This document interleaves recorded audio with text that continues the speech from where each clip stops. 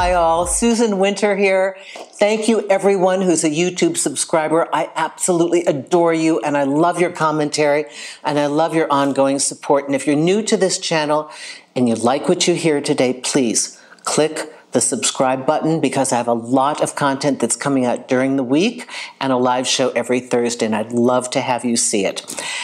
I am continuing with your questions today, and if you don't know how to reach me, it's susanwinter.net, the contact page underneath media.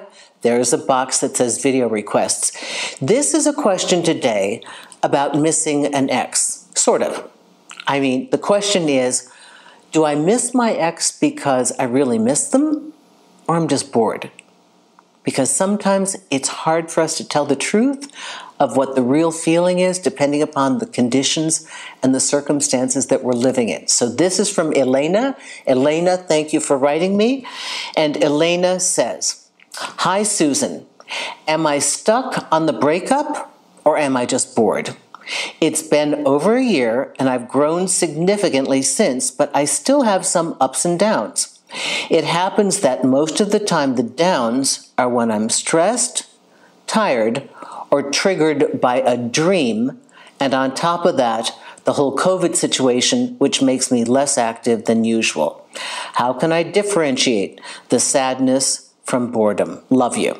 Okay, thank you so much. And when she talks about the dream, this is my term that I've relayed to all of you for that thing that has activated our love. It is not necessarily the person, it's where our mind has gone to build on the blank canvas of this new relationship all of our hopes and dreams of a future.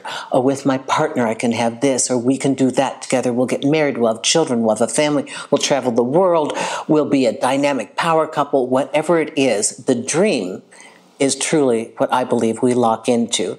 The person was access to it. So, how do you know? You would have to do a deep dive and a forensic study of what you really, really feel about this partner.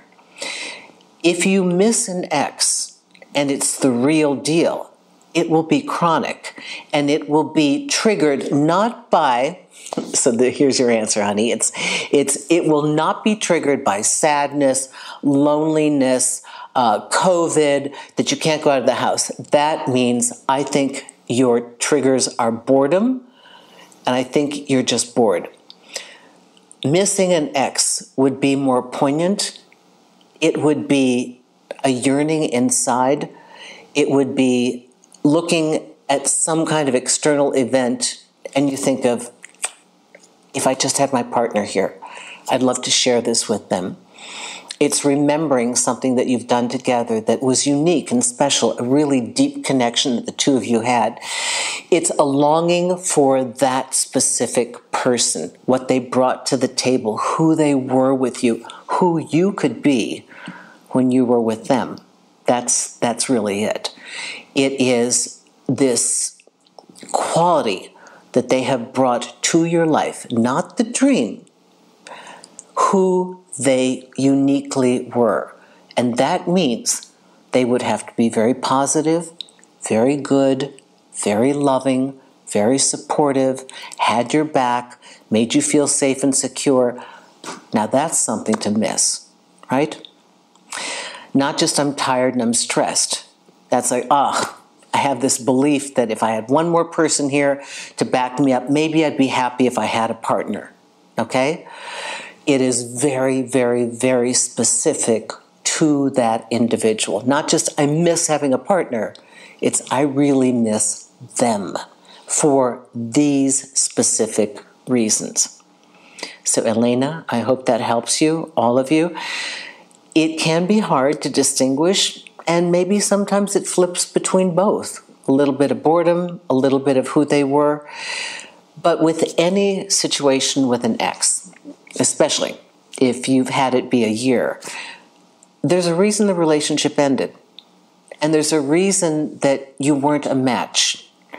And if you have not really delved into what happened and your participation in it, not just them, your participation in it, and made those internal corrections within yourself, it's going to be very hard to have them find their way back to you, and it would be unimportant for you to find your way to them.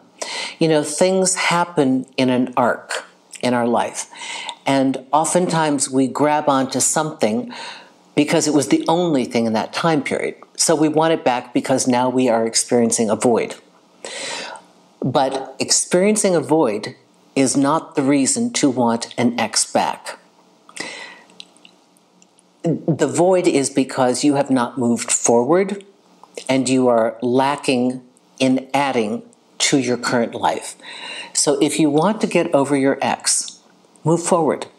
Let life take you. Assess what you've learned. Integrate the changes you needed to make to be a better partner. I know they did their stuff too. I'm not trying to put it on you. I know. Maybe they did 10 things wrong, 100 things wrong. Maybe they were never the person that was right for you.